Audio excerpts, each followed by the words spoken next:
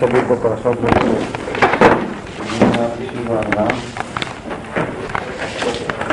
מסביר הוא מתוך תקנת השבים.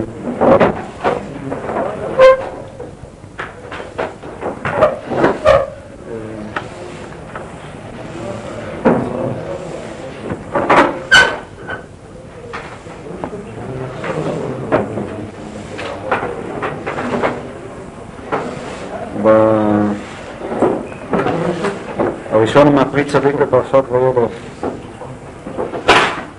קטע ח'. אין בזה חידושים רעיוניים מופלגים, אבל אני החלטתי ללמוד את זה משום שיש בזה צד, הייתי אומר, למעשה יותר. אפילו שמבחינת הרעיונות הם אפשר כמובן יותר בעומק, פחות בעומק, אבל יש כאן משהו מאוד מעשי מתכוון מבחינת הגישה. בצד מסוים אני לא כל כך מזדהה עם הדברים, אבל בכל זאת נלמד אותם. במדרש, בראשית רבה, מדרש מפורסם, פגע בו האדם הראשון הנקרא בפנים, ובוודאי נשמע מה אתם אומרים. פגע בו האדם הראשון בקין, אמר לו, מה נעשה בדינך? אמר לו, עשיתי תשובה ונתפשרתי. התחיל האדם הראשון מקפח על פניו, אמר כך הוא כוחה של תשובה וכו'. מיד עמד האדם הראשון ואמר מסביר שיר ליום השבת. כן, המדרש המפורסם שאחרי שהאדם הראשון שמע כוחה של התשובה מקין, אז הוא פתח ואמר מזמור שיר ליום השבת. ויש להבין, וכי זהו רק הכוח של תשובה להתפשר, היינו להטיל העונש למחצה, כמו שאמרו שהקל ממנו נע חצי הגזרה. המדרש בפרשת השבוע אומר הוא קלה מכאן רק חצי מהגזרה, בהתחלה נגזר עליו שהוא יהיה נע ונעב, ואחר כך כתוב שהוא הלך לגור בארץ נוח. אז המדרש דורש שוויתרו לו על חצי, הנע הלך ונשאר רק הנעד שבעניין. הלא באמת כוחה של תשובה הוא יותר, שמחפר הכל ויוכל עוד לעשות מזדנות זכויות. אם כן, מה הכוח הרבותא של התשובה שהקילו אותו עונש למחצה? אז כאן אומר צדוק, עניין אפשר באמת למשוך אותו לכמה כיוונים. כאן אומר אותו דווקא באופן הלא רדיקלי שלו, כמות אחרים הוא אומר אותו באופן יותר חריף. אך העניין דאיתא, על האדם הראשון ואכלתי אין כתיב כאן אלא ואוכל. אכלתי ואוכל, כך המדרש אומר על האדם הראשון, ואז המשמעות הפשוטה של המדרש זה לשון התרסה, הוא אומר לא אכלתי אלא אכלתי ואוכל, כלומר הוא ממש מרד בקדוש ברוך הוא, ולא רק שהוא לא מצטער על הראשונות, אלא מטריס ואומר, אכלתי ואוכל. אבל לכאורה קשה לומר לאדם הראשון שלא רצה לעזור דרכו, רק שאמר שיוכל עוד. כן, קושיה ברורה. אך כבר אמרנו שהפירוש הוא שלאחר שחטא, לא כאן הנקודה, הייתי אומר, יותר מעשית, קונקרטית. שלאחר שחטא לא האמין בעצמו שיוכל להתגבר על יצרו, אחר שכבר נכנס בו, וגם בעצמו. אם מקודם שלא היה לו יצר הרע, היה יכול לכנס בו לפתותו, כל שכן עתה, אחר שכבר חטא, בוודאי לא יוכל לו ולא היה רוצה לרנות את בוראו. זה שאמר המדרש, שאמר אכלתי ואוכל בהתנצלות, לא לשון התרסה, קורא זה על צדוק שלא כפי פשוטו של המדרש, אלא בהתנצלות, אכלתי ואוכל, אי אפשר שבוודאי יאכל עוד. אם כן, אדם הראשון היה אדם אמיתי. לרמות את הריבונו שלו, הוא חשב שהוא לא היה רוצה, הוא לא יכול. אם כן, אומר אדם הראשון, אכלתי ואוכל, אני לא מאמין שאני יודע.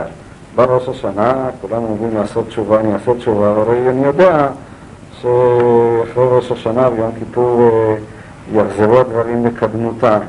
אם כן אכלתי ואוכל, מה המקום לתשובה, מה פתאום מה אני צריך לרמות את עצמי, את מי אני רמת?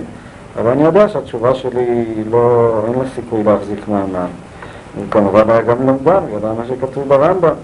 כי ידע שעיקר גדר התשובה, כמו שכתוב ברמב"ם, תגלת מלכות תשובה, עד שיעיד עליו היודע תעלומות שלא ישוב לזה החטא לעולם. אם כן להגיע למין תשובה עילאית כזאת, תשובה עילה, שבאמת האדם ברור לו שזהו, לא יחזור עוד לחסלו, כלומר שבאמת, כמו שדיברנו, באחת הפעמים הקודמות, שבאמת תהיה לו את האדם הוודאות המוחלטת שמה שהיה לא ישו, איזה מין שינוי טוטלי כזה, אז הוא ידע אדם הראשון שזהו יקרא גדול התשובה, וזה לא האמין בעצמו שיוכל להתגבר על יצרו כל כך. אם כן, הבעיה של אדם הראשון, במובן מסוים, הכיוון כאן הוא הפך מכל מה שדיברנו עד עכשיו, אבל אני רוצה להציג את הכיוון הזה, משום שנראה לי שבצד מסוים, שוב, לעניות דעתי, לא שנברא כאן, צריך לקבל את הדברים מתוך הסתייגות מסוימת, אי אפשר להפוך אותם לעניין של לכתחילה. בכל מקום, האדם הראשון שהיה כאמור אדם אמיתי, הוא ידע שלהגיע למצב הזה של שינוי כזה של יעיד עליו יודע תעלומות, שהוא יודע שהדברים יהיו שונים, הוא לא יחזור שוב, וכסלו לא יכול להגיע. ואז חשב אדם הראשון שאם כן כל התשובה מנועה ממנו, זה בסך הכל איזה מין הנאה עצמית, הצגה. מה אני אעשה תשובה כשאני יודע שכל העניין הזה איננו רציני? אחר ששמע מקין שאמר עשיתי לו תשובה ונתפשרתי, אף דאיתא שיצא, ובראשית רבה שיצא כגונב דעת העליונה. גם קין סך הכל יצא כגונב דעת העליונה, גם קין תשובתו לא הייתה כנה. מדרש אומר שהוא חשב שהוא רימה את הקדוש ברוך הוא, כן, הוא עשה את עצמו כאילו עושה תשובה, ובכל זאת הדבר עזר לו. על זה אמר, כך הוא כוחה של תשובה שמועיל גם בווידוי דברים לבד, אף שאינו עוזר עוד העזיבה הראויה שיעיד עליו וכולי כנ"ל. אם כן, קין לימד את אדם הראשון, גם כאן יש איזה צד, אנחנו יודעים מי הוא קין, כן? אז אותו קין, שהוא במובן מסוים שורש האנושות, בצד מסוים, שורש הנחש כתוב בספרי קבלה, ממנו הוא למד דבר חדש, הוא למד מושג חדש של תשובה. איזה תשובה? תשובה שתגונב דעת העליונה. אז קין חידש לו לאדם הראשון, שגם תשובה מעין זו היא גם כן מועילה. תשובה שהיא וידוי דברים, אף שאינו עוזב עוד העזיבה הראויה שיעיד עליו. והוא על דרך שאמרו, ויפתוהו בפיהם ולשונם יחזרו לו, ואף על פי כן יבורכו מיכפר עוון. בכל המקומות מוצאים בתוספתא גם בגמרא, שחז"ל דרשו על בני ישראל במעמד הר סיני וכן הלאה, שכביכול עם ישראל מפתים את הקדוש ברוך הוא, ויפתוהו בפיהם ובלשונם יחזרו לו. כך למשל אמרו ביחס למעמד הר סיני, ישנה הדרשה שבני ישראל בעצם רימו את הקדוש ברוך הוא. מה פירוש רימו? ואני לא הייתי יודע, יד עמד ואמר מזמור שיר אל יום השבת. היינו, מה הוא אמר במזמור שיר אל יום השבת? אז צדוק מסביר, דשם כתיב טוב להודות להשם, ולא כתיב ועוזב כמו שנאמר, ומודה ועוזב ירוחם. רק שזהו כוח השבת שיועיל הדברים לבד גם כן. אם כן, מה שבעצם הוא אומר כאן, שאף על פי שאדם יודע שתשובתו היא למעשה איננה תשובה כנה, לא שאיננה תשובה כנה, לא מדויק להשיג את זה ככה, מכל מקום איננה תשובה מוחלטת, איננה אותה תשובה של יעיד עליו יודע תעלומות, למעשה מבחינות מסוימות הרי זה איננו אלא הצגה, אדם מכניס את עצמו לאווירה של הימים הנוראים, לעשיית התשובה, לתפילות, לאמירת הווידוי של יום הכיפורים וכן הלאה. אם כן, לכאורה התשובה הזאת היא תשובה של רמייה. את מי אתה מרמה כאן? את הקדוש ברוך הוא. ויפתוהו בפיהם ולשונם יחזרו לו. בכל מקום מוצא כאן, בצדוק גם לדבר הזה צדוק. גם תשובה מעין זו, איזה מין טקס של תשובה, איזה מין אווירה שאתה נכנס אליה, איזה מין התלבשות, גם התשובה הזאת היא גם כן בגדר תשובה, אפילו שאיננה התשובה, כמו שאומר התשובה העליונה, אבל יכולה היא מכל מקום לגרום לו לאדם להתפשר. מהי הסיבה? והדרך שכתב הרמב"ם, בטעם שמועיל גט מעושה בישראל, שכופין אותו עד שאומר רוצה אני. אף שהוא באמת אנוס על ידי זה, ואם יסור האנוס ממנו יסרב, אך כיוון שהוא באמת מחויב רק שיצרו תוקפו לבטל המצווה, מאחר שהוא רוצה להיות מישראל ויצרו שתקפו, כיוון שהוא קד שתשש יצרו ואמר רוצה אני, כבר גירש לרצונה יהיה שם. והוא על פי שאמרו גלוי וידוע לפניך שרצוננו לעשות רצונך, ומי מעכב שאור שבעיסה. אבל באמת רצוננו הפנימי הוא לעשות רצון השם יתברך בשלמות.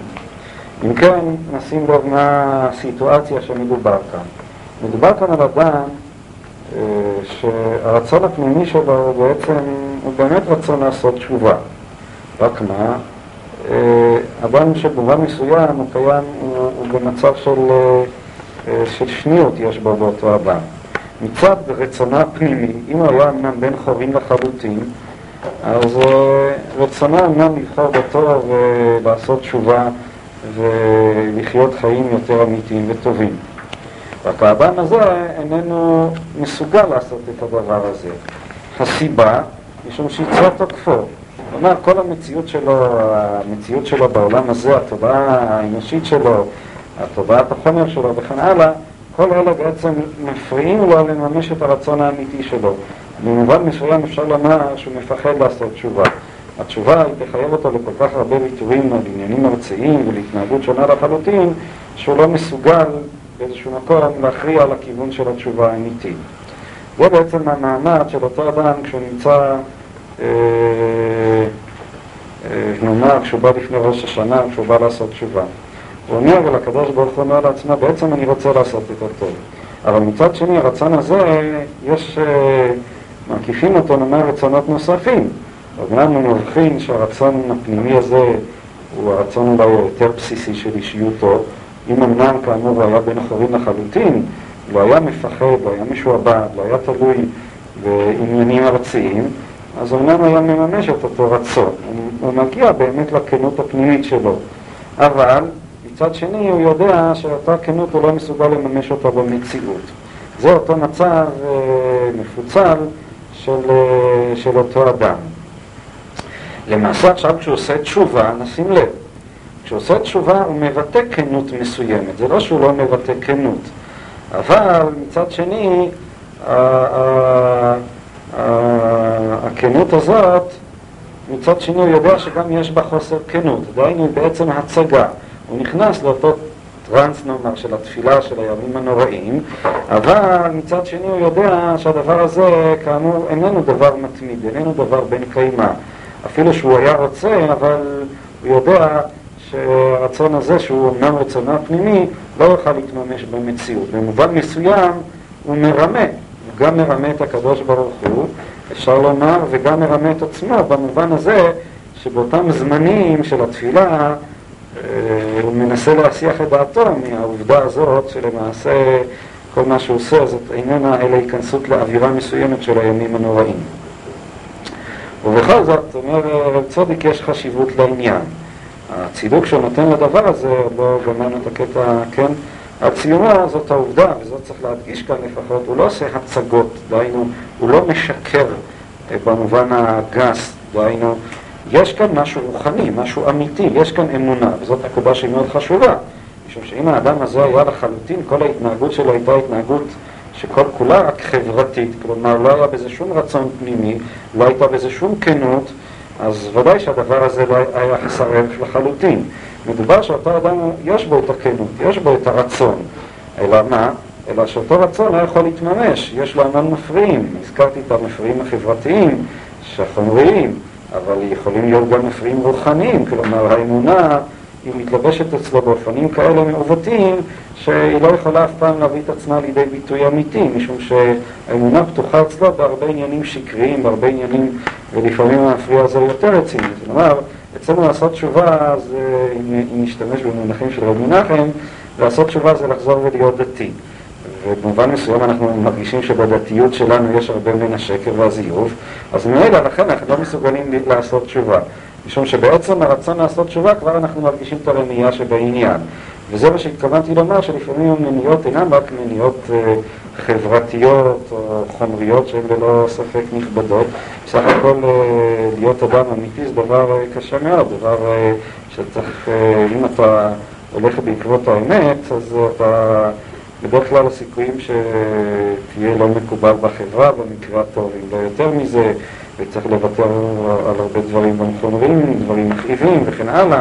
בסך הכל זה לא, חוץ מזה שסתם צריך לוותר על כל מיני דברים מעצמך, למשל לא לכעוס, זה דבר שלא כל כך קל, שאתה מתעצבן על מישהו ואתה, אני יודע, אדם שכועס על אשתו ובכל זאת הוא מתגבר, לא רק שהוא בולם את הפה שלו, זה דבר חשוב, אלא הוא באמת מצליח ככה מבחינה פנימית להרגיש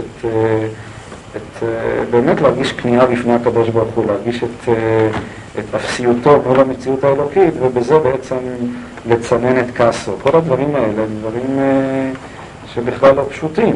מצד שני, יש לו לאדם הזה איזה רצון, איזה דימוי אידיאלי של חיים שלמים וכו'. זאת נקודת הכנות שלו. אז למעשה ראש השנה זה מין, הייתי אומר, חגיגה של אותו מצב פנימי, שהחגיגה הזאת מצד שני כאן הוא יודע שהיא לא תחזיק מעמד, והוא מתעלם, מסיח את דעתו במפורש כשהוא צועק עופת שרתה מפניך, אני יודע, כעסתי או בכעס, איך זה שם בהלחד, נדמה שנקרא גם הכעס, אז ובככה שהוא לחזר, והוא יודע שהוא ימשיך הלאה לחזר בכל מיני דברים, הוא בעצם אומר, הוא נורא מצטער באותו זמן, הוא במובן מסוים הוא משכנע את עצמו שהוא מצטער, יש גם נקודה כנה של צער, ומצד שני הוא לא מסוגל להגיע להחלטה פנימית, אם הוא יהיה אמיתי עם עצמו ויהיה לחלוטין ריאלי, אז הוא לא יהיה מסוגל להגיע להחלטה פנימית, אמיתית, שאומנם מכאן והלאה הוא יפסיק לכעוס, או שהוא יפסיק לעבור, הוא יפסיק לעשות כל מיני דברים שאינם נכונים, לעבור עבירות וכן הלאה. אבל יחד עם זה, יש כאן, יש חשיבות לעניין. הצדוק כאמור נותן לדבר הזה בהמשך.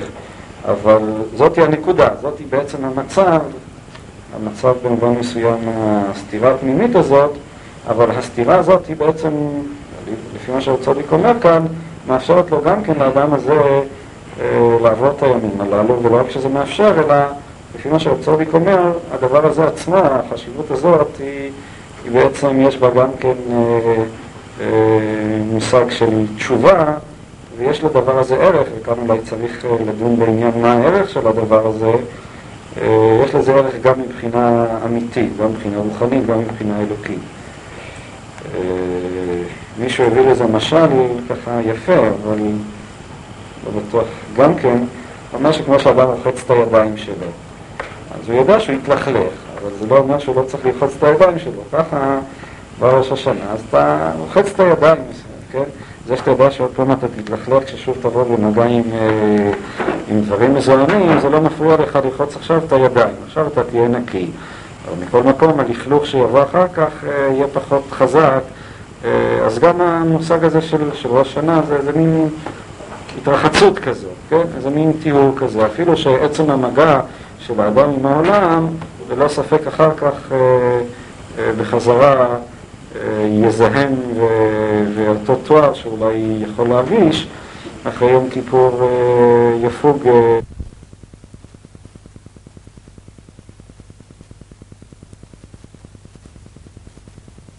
אני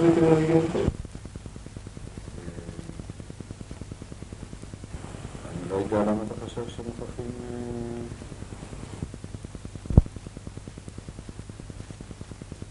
אני לא יודע למה אתה רואה יש מצב מסוים, שזה בעצם המצב הראשוני של התודעה. האדם שנמצא בעולם חומרי, כשהוא פתאום מגלה את הרצון הפנימי, אצל רבי נחמן למשל זה בא לידי ביטוי במושג של הצעקה, של התפילה בכוח.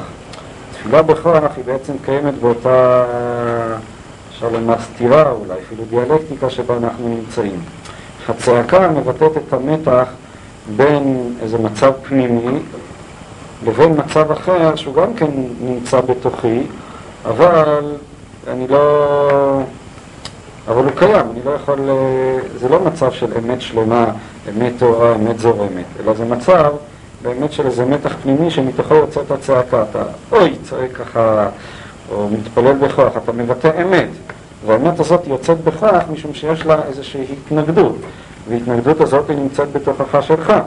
אבל כמובן שכל הצעקות הללו וכל התפילה בכך שווה רק אם זה לא צעקה מן השפה ולחוץ, כלומר זה לא שאתה מאמץ את שרי הקול שלך, אלא הצעקה האמיתית היא ביטוי של מצב פנימי נחשף שבעצם האדם איננו נכשל מלהשיג אותו, בלתי אפשרי להשגה, אבל בעצם המצב הזה יש בו, מה שאנחנו נגדיר, זה עצמו איזה גילוי של המוחין של האדם, גילוי של הפנימיות שלו. הצעקה הזאת יש לה חשיבות, משום שבכל זאת היא מבטאת לאדם, או מוציאה מהאלם לגילוי, את הרצון הפנימי שלו, את מה שהוא באמת היה רוצה. כמובן, הסיכויים ליישם את זה במציאות הם קשים, אבל מצד שני יש חשיבות לעצם העובדה שאדם הוציא את הדברים הללו מהאלם לגילוי, ויש סיכוי שלאט לאט הדברים הללו יתחזקו אצלו, עד שהוא יוכל באמת להכריע, אם הם יקבלו איזה משקל וכך, להכריע גם את ההתנגדות של העולם החיצוני, גם את האמת של העולם החיצוני, שהיא למעשה מנוגדת לאותה אמת פנימית. עוד פעם, זה לא שלב כוח בחדר, בגלל שהיכולת של האדם לעמוד לגבול כזה, משהו מאוד ברור כזה, מאוד נכון, אמיתי לחלוטין, זה בלתי אפשרי בעולם הזה. זאת אומרת, הוא יכול לעמוד בזה אולי שנייה, אולי שתיים, אולי שעה, אולי יום, אולי יומיים, אבל לחיות ככה בזה חיים נורמליים, אדם לא יכול. זאת אומרת, עד שהוא, כאילו, אותן קליפות שהן בעצם תנועות, אבל מצד שני הן מחויבות, בגלל שאם אין קליפה, אז גם הגרעין מושחת. צריך איזשהו משהו חיצוני כזה שישמור, שיגן, שיגונן. אז כאילו... תראה, בסך הכל מה שאתה מציע כאן, זאת אומרת, כל העניין הזה הוא בעייתי מבחינות רבות, משום שכאילו אומרים לו לאדם, תחיה בסתירה, תחיה בדיאלקטיקה הזאת. ואם האדם, הסיכון של הדבר, שכמובן זה יהפוך להיות באמת הצגה, כלומר, שהוא יפסיק להיות כן לחלוטין. כל המצב הזה, משום שבאיזשהו מקום אני כן רוצה ליישם את הדברים, רק שהדבר הזה הוא בלתי אפשרי לגביי. אבל ברגע שאני קורא את הקטע הזה, ואין לי שאיפה מעבר לאותו מצב, אז טוב, אז מתבשמים בניגונים של ראש השנה, ואולי מישהו קצת יותר רגיש, ואולי הוא גם קצת מזיל דמעות, ולצעוק זה בטח כיף, וכן הלאה. אבל אז כמובן הדברים הללו הם חסרי ערך לחלוטין. בדרך כלל גם המתח שלנו בראש השנה, אני לא יודע שלנו, זה אולי יותר צעירים, הוא עצבנות, הוא לא מתח אמיתי. זאת אומרת, כאן יש תיאור של מתח אמיתי, של מאבק אמיתי, של רצון שבעצם מלכתחילה נועד לכישלון, אבל יחד עם זה הוא לא מאבד את חיוניותו, הוא לא מאבד את הרצון שלו. אבל אם זה יהפוך להיות איזה מין הצגה כזאת, אז ודאי שהדבר הזה הוא יפסיק להיות חסר ערך. בסדר, אבל מצד שני, ככה, לחיות בתשובה מאהבה כזה, מדרגה כל כך גבוהה אדם מחויב לבנות לעצמו איזה שהם קליפות כדי שיוכל להגיע בכיוון.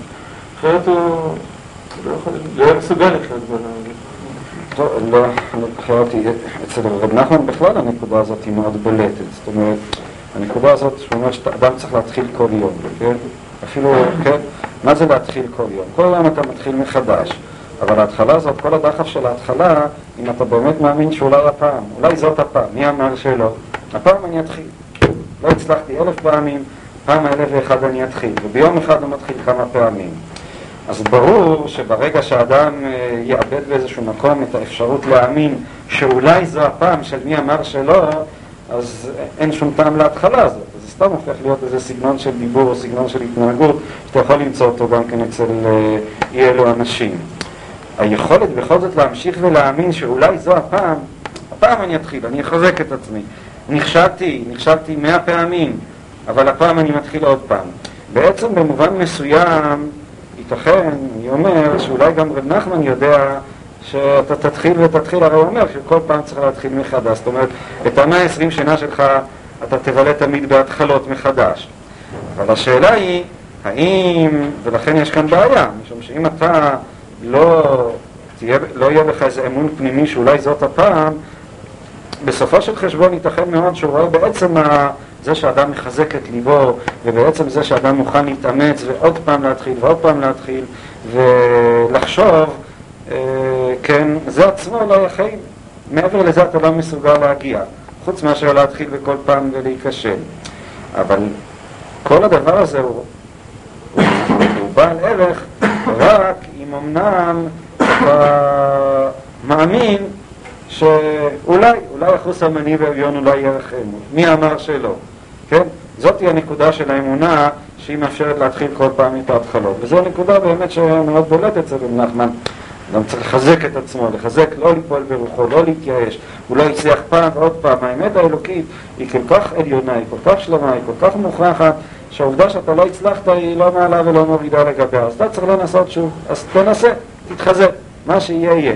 אבל כל הדבר הזה, כל המצב הזה הוא הכרחי, רק, הוא אפשרי, רק אם אמנם אתה באיזשהו מקום מאמין, אולי כן תצליח, כן? אולי זאת הפעם. מי אמר שלא? כאן מתגלה הנקודה של המוחלט, הנקודה של האמת, וכל המאמץ האינסופי הזה החוזר על עצמו. בלי הנקודה הזאת של האמת, אז כל העניין כולו חסר ערך. במובן מסוים, זה גם מה שצדוק אומר, בא ראש שנה ועוד ראש שנה ועוד ראש השנה, ואתה בעצם מרמה, ואתה יודע שזאת רמאות. אבל אם אתה באמת רוצה, אז אתה משחק את המשחק, ומותר לך לשחק את המשחק הזה. בתנאי כמובן שהמשחק הזה הוא ינוע על איזשהו ציר אמיתי, שתהיה בו איזו נקודה אמיתית. הנקודה האמיתית זה הרצון שלי. רק מה, כל המצב הדיאלקטי הזה יש בו איזו נקודה אמיתית, במובן הזה שאני באמת רוצה. אבל אם הבאמת רוצה ייעלם כאן מהתמונה, אז באמת זה כבר מפסיק, זה הופך להיות שקר מוחלט ושלם. ובשבת, שאז נעשה מבורר שישראל קשורים בשורש והשם יתברך, וברצוננו לעשות רצונך, לכן אז מועיל גם הווידוי פה, וזהו שאומרים טוב להודות להשם. לכן מצינו בקין, שבאמת הועיל תשובתו, דאיתה נעמה אשתו של נוח הייתה, ויצא ממנה כל העולם, ואברהם אבינו עליו השלום וכל אומה הישראלים. לכן בשורש הנשמות, איתה מהארי הקדוש, במחצה משורש קין ומחצה משורש הבל. זאת אומרת שבאמת קין היה שורש האנושות. וזה גם כן על ידי כוח השבת. ובכניסת שבת כתיב וירא אלוקים את כל אשר עשה והנה טוב מאוד, ונדרש על כל ההפך הטוב. בראשית רבה אנחנו מוצאים הרבה דרשות והנה טוב מאוד דווקא על ההפך, על המוות, על היצר הרע וכן הלאה. אז זאת היא הבחינה של שבת שבה אתה מסוגל לגלות גם את הטוב שברא. והוא כמו שאמרנו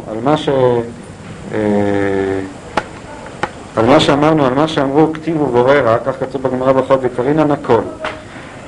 הגמרא אומרת שבפסוק הטוב עושה שלום ובורא רע, ואנחנו אומרים עושה שלום ובורא את הכל. הגמרא אומרת לישנא מעליא. למה אנחנו לא אומרים בורא רע ואומרים בורא את הכל? הגמרא אומרת שזה לשון טובה יותר מאשר להזכיר את הרע, אז אומרים ובורא הכל.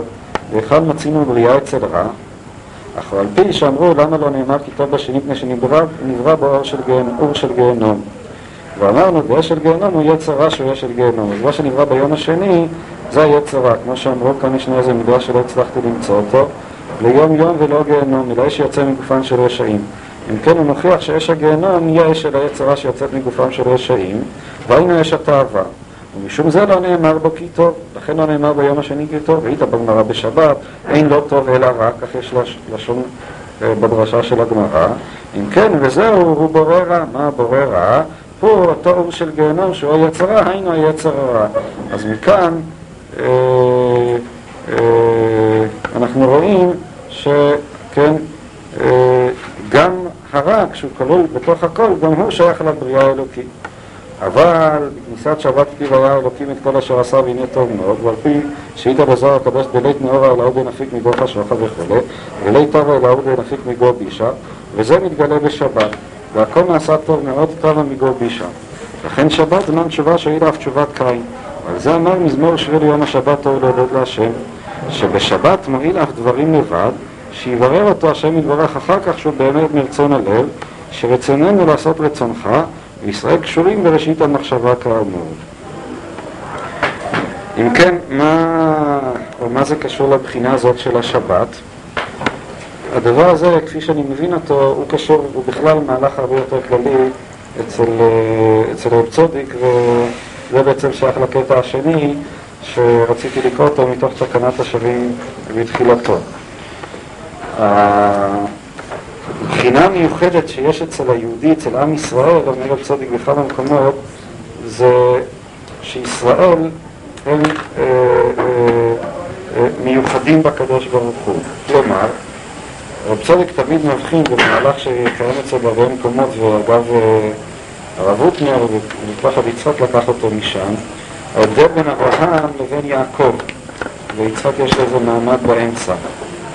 אברהם הוא ראש לגרים, אברהם הוא שורש ההשתדלות. לעומת זאת, יעקב הוא מיתתו שלמה.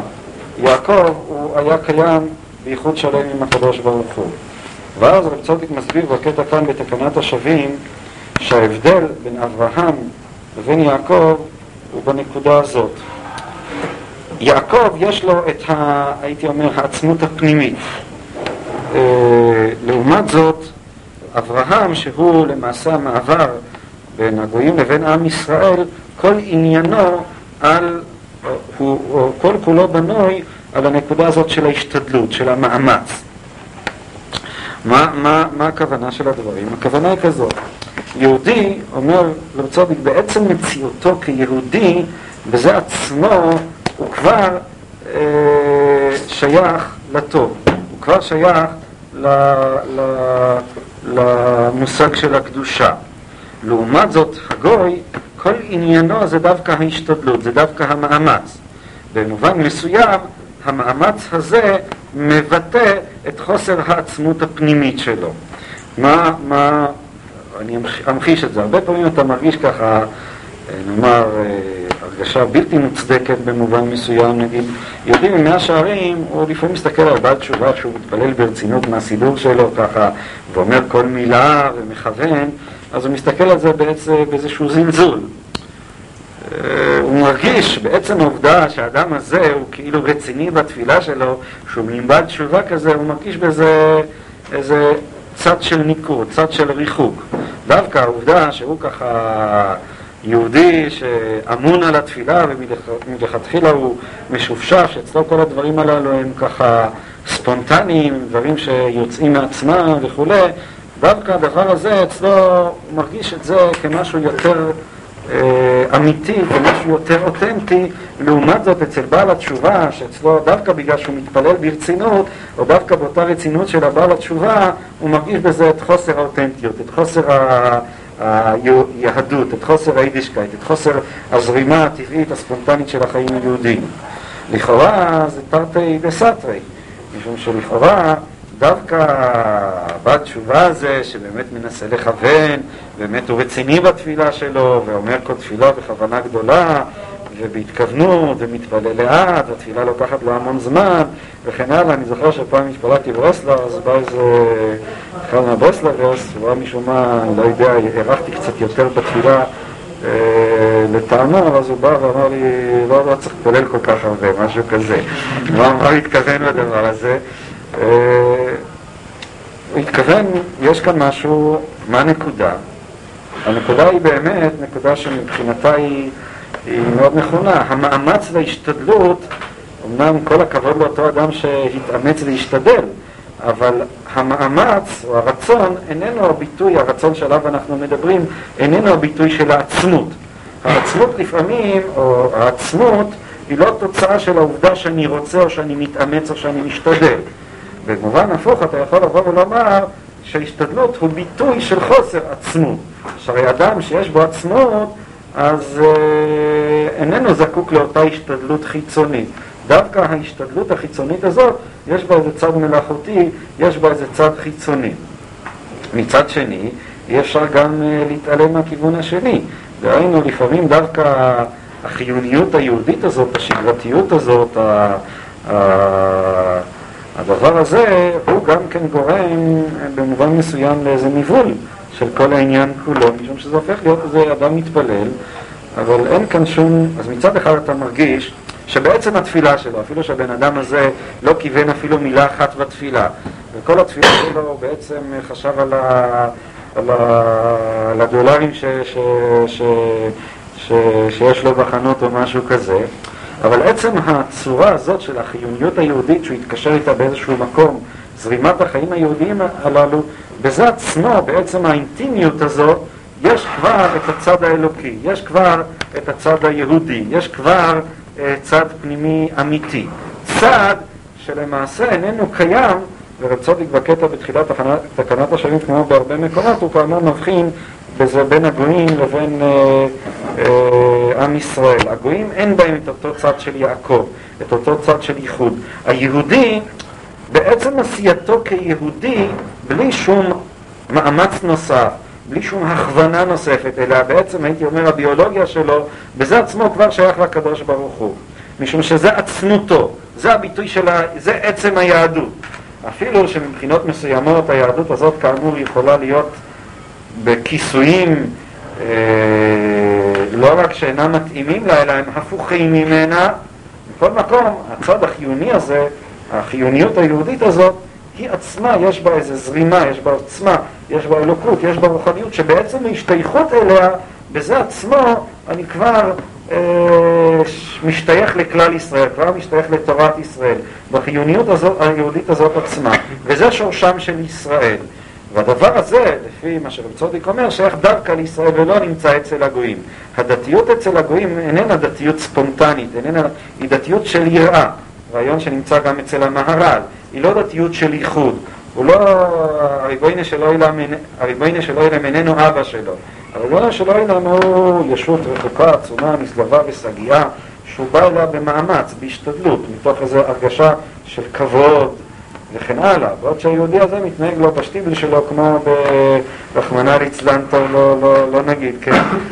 אבל תמיד יש לי את הציור הזה שלא יועץ יעשי, זה יהודי ככה, נקרות, לבוש ככה ירושלמי, התפלל בשטיבל ככה, בא ככה, כולו נושם ונושף, התפלל ככה את החצי דקה מנחה, ועוד לפני שהשץ, או באמצע חזרת השץ, כבר הוציא את המחשב שלו והתחיל לעשות את החשבונות. זה חלק מהעניין. דהיינו, יש בדתיות הגויית הזאת, ככה המעוצת, המכובדת, היפה, יש בה, מצד אחד יש בה את מה שיש בה, יש בה איזה כבוד ורוממות והדר כלפי האלוקות, אבל מצד שני אנחנו מרגישים שחסר בה את האור הפנימי, חסר בה את האינטימיות, וזה בעצם מצב דיאלקטי, משום שגם אותה אינטימיות עלולה להפוך כאמור בכלל איזה ניבול או משהו כזה. זאת מכל מקום הנקודה של היהודי, אני אומר את זה גם לגבינו. כיוון לומר, אחת הבעיות של כל מיני אנשים שרוצים לתקן ביהדות, אם זה הקיצוניים הרפורמיים, ואם זה אנשים, נאמר, יכולים להיות גם אורתודוקסים, שרוצים לשנות כל מיני דברים, הבעיה היא לא בזה שהם רוצים לשנות. יותר מזה, לרוב גם הטענות שיש להם הן טענות מוצדקות. כל מיני, ודאי שיש ביהדות, בתורה, בהלכה, לא מתכוון לדברים שהם כמובן לא במסגרת של ההלכה. גם במסגרת של ההלכה, ללא ספק, היה אפשר הרבה דברים לשנות על מנת להפוך את עבודת השם לגבינו כמשהו יותר ריאלי, כמשהו יותר ממשי. הבעיה היא המישור שממנו הם באים, כן? זה לא, הטענות לכשעצמם יכול להיות שהן טענות מוצדקות, אבל הם באים מתוך מישור שאיננו מישור עצמותי, או בלשון אחרת, הם מאבדים את החיוניות היהודית. הם יכולים להיות אנשים, לרוב הם אנשים הרבה יותר משכילים, אפילו יותר רוחניים במובן מסוים, מאותו יהודי פשוט שתארנו אותו מקודם, אבל הם מחוצנים, ובזה שהם מחוצנים, בזה הם מאבדים את החיוניות היהודית. עצם ההתקשרות לחיוניות היהודית, הרבה פעמים אני מרגיש שאנחנו צריכים לעשות כל מיני דברים, לא משום שאנחנו מסכימים להם. אתה יכול שלא להסכים להם, אפילו אתה יכול לצחוק עליהם. אבל יש חשיבות בעצם ההשתייכות הזאת לאותה זרימה יהודית, לאותה חיוניות יהודית, משום שבעצמה, באינטימיות הזאת, בהרגשת הביתיות הזאת, אם אתה מאבד את הרגשת הביתיות הזאת, אז במובן מסוים יצאת כבר באמת מאותה ברית, באיזה לבוש שהיא לא תהיה, של הקדוש ברוך הוא עם עם ישראל. אז עם ישראל כפי שהיום יש לו את הצביון המסוים שלו. לא הייתי אומר שתמיד על הגוון זה תמיד הצבעים הם הריבים במיוחד, לפחות על הגוון, לא מדבר על הסגולה הפנימית וכו'. אבל זה עם ישראל, זאת היא האינטימיות היהודית. זו הבחינה של יעקב שמיתתו שלמה. זה שגם לא יכול להתחולל שינוי כזה, כי מה נפשר? ראש האדם הוא חיצוני, ראש הוא פנימי, ואז הוא לא יכול לשנות. זה לא מדויק, משום שהשינוי יכול להיות שינוי שנבע מבפנים. ללא ספק הצביון של היהדות ושל עם ישראל היה שונה מדור לדור, אינה דומה אינו דומה עם ישראל התנ"כי, לעם ישראל של בית שני, לעם ישראל בספרד, לעם ישראל של המקובלים. אבל היהדות עצמה, אתה רואה שהיו בה גוונים פנימיים, שכל אחד כשעצמו אותנטי בעל חיוניות ושומר נאמר על הברית לא פחות מרעהו. וזה לא מבוסס דווקא על היהדות של היום, שמובן מסוים אפשר לנתח אותה, לנתח את היסודות הרוחניים שלה, מה שנחמן אומר, להכיר את שורשי נשמות ישראל, לדעת מה בעצם השורש של נשמות ישראל היום. ממילא זה לא נכון מה שאתה אומר. הבעיה היא שאנשים שבאים בדברים האלה, לא, מבחינת תוכנית הם בדרך כלל צודקים. הבעיה שלהם היא לא הבעיה של התוכן, הבעיה שהם באים מתוך רמה מחוצנת. הם לא באים מתוך עוצמה רוחנית, הם לא באים מתוך דבקות בקדוש ברוך הוא, הם לא באים מתוך חיוניות יהודית. מי שיש לו את החיוניות היהודית, במובן מסוים, מותר לו להגיד את האפיקורסות הכי גדולה שבעולם. אם הוא עדיין מקושר לעם ישראל, אם עדיין יש בו אותה חיוניות יהודית, משום שהאפיקורסות כולה, האפיקורסות אפילו במרכאות שהוא יגיד, האפיקורסות הזאת היא תהיה חלק מהתורה, זה יהיה חלק מעם ישראל. אם אמנם הוא מקושר, אם יש לו את החיוניות היהודית, אם הוא קשור לתורת ישראל, לעם ישראל, בעצם מה שאנחנו קוראים לתרבות ישראל, אם הוא יהודי, כן? אבל האנשים הללו יש משהו שהרבה פעמים רעוע בזיקה שלהם, אין בהם את האור, אם נשתמש במונחים קצת מרכזניקיים, או מונחים קבליים, אין להם את האור של התורה, אין להם את האור של היהדות, אפילו לא האור בצורתו המצומצמת או משהו כזה. ואז, משום כך, גם כשהם באים ואומרים דברים נכונים, אז נזקם רב על תועלתם. אני לא מבין, להוציא את הרפורמים שהם כאילו, אני אומר, פגעו בהלכה ראש בראש, כל האחרים הם לא הרסנים שלנו, כולם באו, נפגעו מאותו אחד שהוציא את המחשב, ומאותו אחד הם נפגעו מהמצב הזה, ולכן הם שינו, הם נפגעו מאותו אחד של המחשב. אני לא באתי כאן להצדיק את אותו אחד שהוציא את המחשב, לא, אני אומר שהם לא יכלו להיות, הם לא יכלו ככה, הדברים האלה יש בהם, הם מגיעים עד לכדי פרדוקס, זה לא פשוט, כן? הרחיקה של עלינו הפכה להיות אחד מגופי התורה. אני מרגיש שהוא דחה בשעת נפש את הדתיות ההמונית, והוא לא יכל להסתדר איתה, ואני לא חושב שכל מי... בסדר, אני לא באתי להצדיק את החיוניות היהודית בצורתה כפי שהיא היום. ואני חזרתי כמה פעמים שיש בצדדים מאוד... כן, אבל כל מחוללי השינוי הם לא התנהגו בדיוק, אני חושב, כמו שהרב תיאר אותם. לא, להפך, היהודי כמו בישראל סלנטר... אנשים שאמרו שאנחנו מרגישים יותר טוב, ויודעים יותר טוב מה אלוקים רוצה, מאותו אחד... בישראל סלנטר היה אדם בעל עוצמה רוחנית, מוסרית, עצומה ואדירה, הוא היה יהודי גדול בתורה, הוא בא מתוך עוצמה, הוא לא בא מתוך איזו אסתטיות מערבית, גויית חיצונית כזאת. אז אותו דבר... מה עם הרמב"ם? מה? מתוך איזה אסתטיות? הרמב"ם, כשאתה קורא את העברות שלו, ראשית גם במישור, אני לא מדבר על המישור האלוקי הקוסמי שקיים אצל הרמב"ם, אבל הוא היה גם כשאתה קורא את העברות שלו, כשאתה רואה ידיעות השמד, אתה רואה כמה שאותו צד יהודי אצלו היה יהודי מלא אהבה לעמו, מלא רחמים לעמו, איך שהוא בא לידי ביטוי באותו איגרת על התורה, שיעלתכם באהבתה ישגה תמיד, וכל השאר זה רק אחות וטבחות. אז אני לא יודע איך בדיוק הדברים השתלבו באישיותו של הרמב"ם, אבל אתה רואה אצל הרמב"ם גם את הצד היהודי הזה, שבפרט שהצד האלוקי הקוסמי העליון ללא ספק היה קיים אצל הרמב"ם, כפי שאנחנו רואים מכתביו.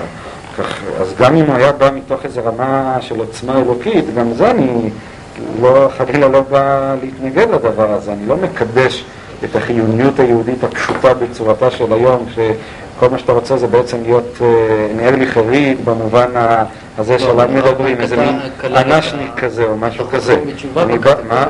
הרב גם כלל את החוזרים בתשובה. אני לא כללתי, הצגתי עמדה של יהודים מהשערים כלפי החוזרים בתשובה.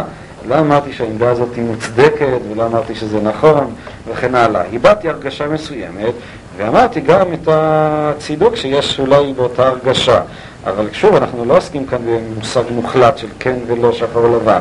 עוסקים כאן בתופעה כמו כל תופעה רוחנית ונפשית, שהיא מורכבת מהרבה דברים, היא לא כל כך פשוטה וחד משמעית. איזה משמעות יש לתהליך ההיסטורי, מבחינת הקדוש ברוך הוא, מבחינת הייעוד של העולם? זאת אומרת, באיזה כיוון זה נעמיד? השאלה שלך לא מוגדרת אצלי מספיק, אז אולי רק לפני שנשמע את השאלה שלך, קצת סתינו, רק אני אשמע את השאלה שלך, רק לפני שאני אשמע אני רוצה לסיים. אם כן, בעצם במושג הזה של התשובה, כפי שאני מבין אותה כאן ברב צדוק, הוא נותן לזה גם ביסוס יותר עליון, אבל בעצם אתה עושה תשובה, כמו שכתוב בשולחן ערוך, כחלק מזרימת החיים היהודיים. וזה לכשעצמו יש בו חשיבות. למה? משום שעצם אותה חיוניות יהודית, כמו שהוא אומר, זה עצם ההשתייכות הזאת היא לכשעצמה מגלה על משהו אמיתי. זה מראה שבאמת בשורשו רוצה לחזור בתשובה, משום שזה למעשה השורש היהודי. כאן זה כבר שונה מהנימה הדיאלקטית שעליה דיברנו מקודם. כאן אני מבין שההרגשה היא שעצם העובדה שאתה, כמו שאמרתי מקודם, רוחץ את הנשמה כל ראש השנה, היא לכשעצמה יש לה חשיבות. נכון שזאת לא החשיבות העליונה וכן הלאה וכן הלאה, אבל יש חשיבות לתהליך הזה לכשעצמו, משום שהוא, כמו שהוא אומר, מגלה את השורש הפנימי. לעתיד לבוא בבחינה של שבת, יתגלה איך שכל הדברים הללו כולם, שבמובן מסוים הם נעשו באופן כוזב, אז למעשה משקפים ברמה יותר עצמתית, משקפים אמת. כמובן שלא אמנע כאן מלהזכיר את הסיפור הידוע של נחמן על האינדיק, שנדמה לי שמבטא את אותו רעיון עצמו. מי שלא שמע, מעשה בן מלך שהשתגע וחשב את עצמו לתרנגול, ואם הוא תרנגול אז כמובן התחיל ללכת על 4 ולאכול את מאכל התרנגולים, ולא הצליחו כל חכמי ורופאי העולם לרפאותו, עד שבא חכם אחד ואמר אני ארפא אותו. הלך החכם והותר בעיניו ואכל לחם. אחר כך אמר לו, מי אמר שתרנגולים צריכים ללכת על 4? אפשר יכולים לשבת גם על הכיסא.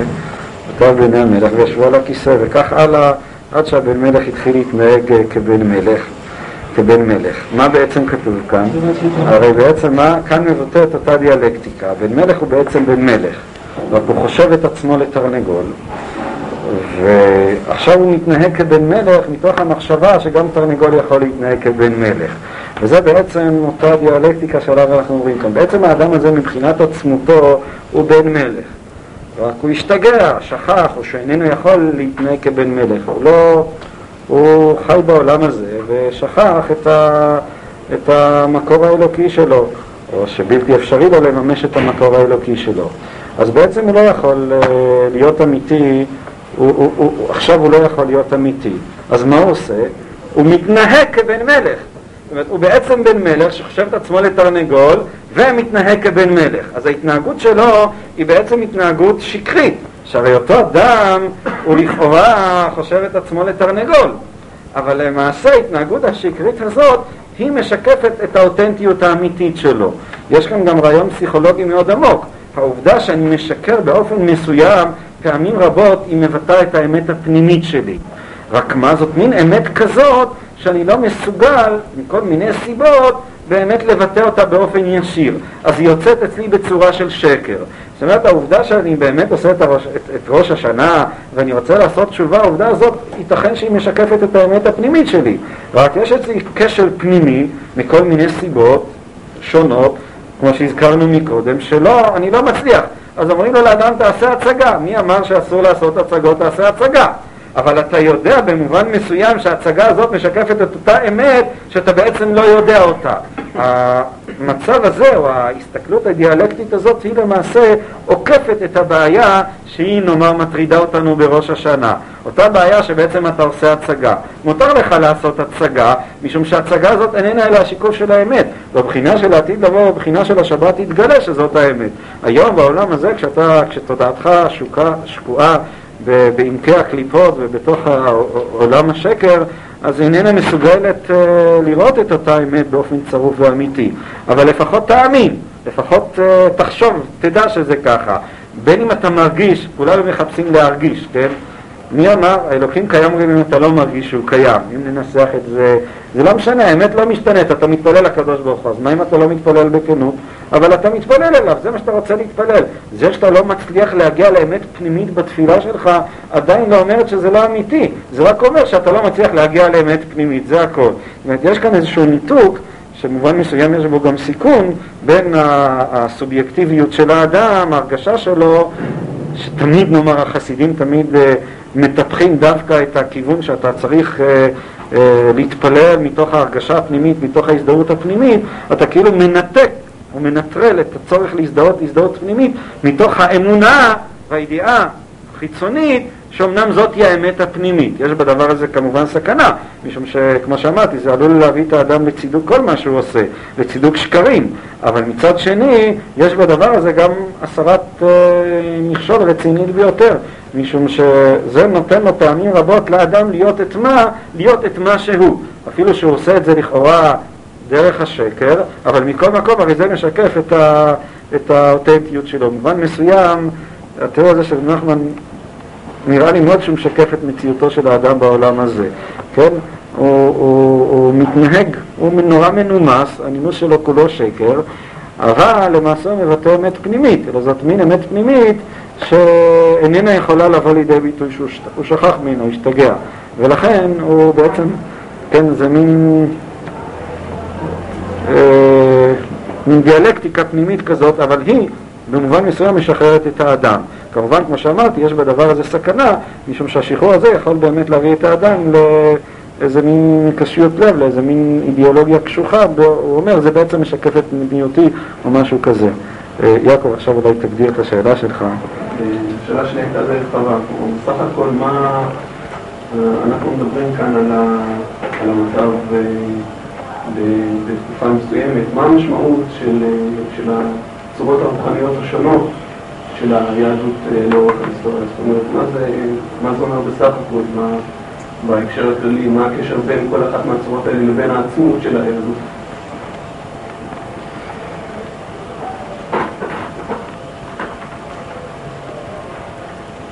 אתה שאלת כמה שאלות. א', מה הקשר בין העצמות של היהדות? כלומר, אתה הנחת הנחה שגם היא טעונה הסבר, שיש איזושהי עצמות שהיא מתגלה בכל מיני לבושים, וגם זה לא ברור לי. שאלה נוספת ששאלת, מה המשמעות של כל התהליך הזה או המהלך הזה? נראה לי ששאלת עוד איזה שאלה, אבל בינתיים שכחתי ממנה. איזה ערכים שונים אפשר לתת לצורות השונות? זאת אומרת, יש כאן מסלול של עליות וירידות, של עלייה, של ירידה, של גאולת רבדים יותר נמוכים. השאלות הן שאלות נכבדות, וחלק אני לא יכול לענות בכלל, אבל חלק אני ודאי לא יכול לענות בדקות הספורות שנשארו. אבל אני מוכן לענות, שוב, זאת לא תהיה תשובה מוחלטת, אבל לפחות תשובה אחת, ושהיא בעצם כאילו באה יותר לענות על הצורך לענות על השאלות. אם שהשאלות כשעצמם אולי כדאי לברר אותן. אני חושב שאנחנו במובן מסוים פטורים מלענות על השאלות הללו. משום שבסופו של דבר, אתכוון לומר, במובן מסוים אנחנו לא צריכים לקדש שום דבר. האדם צריך לעשות את רצונו של הקדוש ברוך הוא.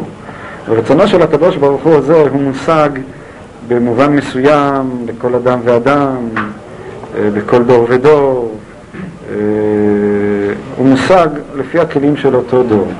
זאת אומרת, הכנות שלך היא מצב שבקווים מסוימים הוא אמנם גם עניין של הכרעה, אבל טוב, גם כאן יש דברים יותר עמוקים, אבל גם עניין נתון מראש. כלומר, כוון לומר, עצם השאלה, עצם החיפוש שלך על משמעות חיצונית לדברים, כלומר, הכנסת הדברים לאיזושהי נורמה, זאת אומרת, יש עצמות יהדות, מה משמעותה וכן הלאה, לפי דעתי היא מחטיאה כאן את עצם העניין עצמו. משום שמה שאדם צריך לחפש, הוא צריך לחפש את האמת. את השאלה הקונקרטית, הממשית, הבוערת, מה הקדוש ברוך הוא רוצה מאיתנו, ממנו, היום הם בקולות ישמעו. אבל התשובה הזאת, הוא לעולם צריך להשיב תשובה שבמובן מסוים היא לא צריכה להיות צמודה להיסטוריה מסוימת, היא תשובה ההיסטורית, דיינו, הוא לא צריך לתת לה איזה הקדמות. כמובן שכל תשובה שאדם משיב, היא תהיה תשובה מתוך מצבו, כיוון שהאדם הוא לא חי אף פעם באיזה חלל ריק, הוא חי בתוך מציאות מסוימת, בתוך עולם מסוים, בתוך תרבות מסוימת. אבל אני לא חושב שהוא צריך לקבוע לעצמו עמדה מראש, הוא צריך פשוט לשאול את עצמו בכנות, מה הקדוש ברוך הוא רוצה ממנו. הממנו הזה כמובן הוא ממנו קונקרטי שחי בשנה מסוימת עם אנשים מסוימים, מתוך מחשבות מסוימות, בתוך היסטוריה מסוימת וכן הלאה. אבל הוא לא צריך לקבוע מראש ולומר זה עדיף על זה או זה שווה יותר מזה. ואם נגיד שנאמר דורו של הארי הקדוש בצפת היה דור שעדיף מהדור שלנו מבחינה רוחנית, האם זה אומר שעכשיו אני יכול להתנהג כמו מקובל צפתי או להפוך את החברה שלי לחברה צפתית או משהו כזה של המאה ה-16? התשובה היא לא בהכרח, יכול להיות שהדור הזה היה דור עליון וקדוש והרבה יותר עדיף מבחינה רוחנית מאשר דורנו, אבל זה עדיין לא אומר שאני יכול להיות כמוהו, שהדור שלנו יכול להיות כמוהו, וזה גם לא אומר שהקדוש ברוך הוא רוצה שנהיה כמוהו, שהרי הקדוש ברוך הוא איננו רוצה אלא מה שהוא עשה, מה שקיים, הוא לא רוצה, כן, זאת לא שאלה מלאכותית, כך שהשאלה של המשמעות היא נכונה, השאלות הן נכונות, אבל אני לא חושב שגם הפתרונות יכולות לנבוע מתוך התייחסות כזאת לשאלה. אתה צריך לעבוד את הקדוש ברוך הוא כמו במה שקיים. מה שקיים זה מה שקיים, דהיינו, הדור שלנו, אתה, המציאות, ההבנה וכן הלאה, זה מה שקיים. ויותר מזה, גם עם ישראל הוא מה שקיים. יש עם ישראל, יש את החיוניות היהודית. אתה יכול במובן מסוים להראות, כמו שאמרתי, או לראות בה הרבה דברים לא חיוביים, אפילו לצחוק על תופעות מסוימות בחברה הדתית התורנית, לזלזל בהם, לראות את אפסותם, אפילו להבין מאיפה הם נובעים וכן הלאה, וזה לא שזה אסור, בהחלט מותר לך להסתכל באותה הסתכלות על אותן תופעות שאינן נכונות, אבל זה עם ישראל, אתה לא יכול לשנות דברים מבחוץ. מתוך העוצמה הרוחנית הפנימית שלנו אנחנו נוכל כמובן לשנות.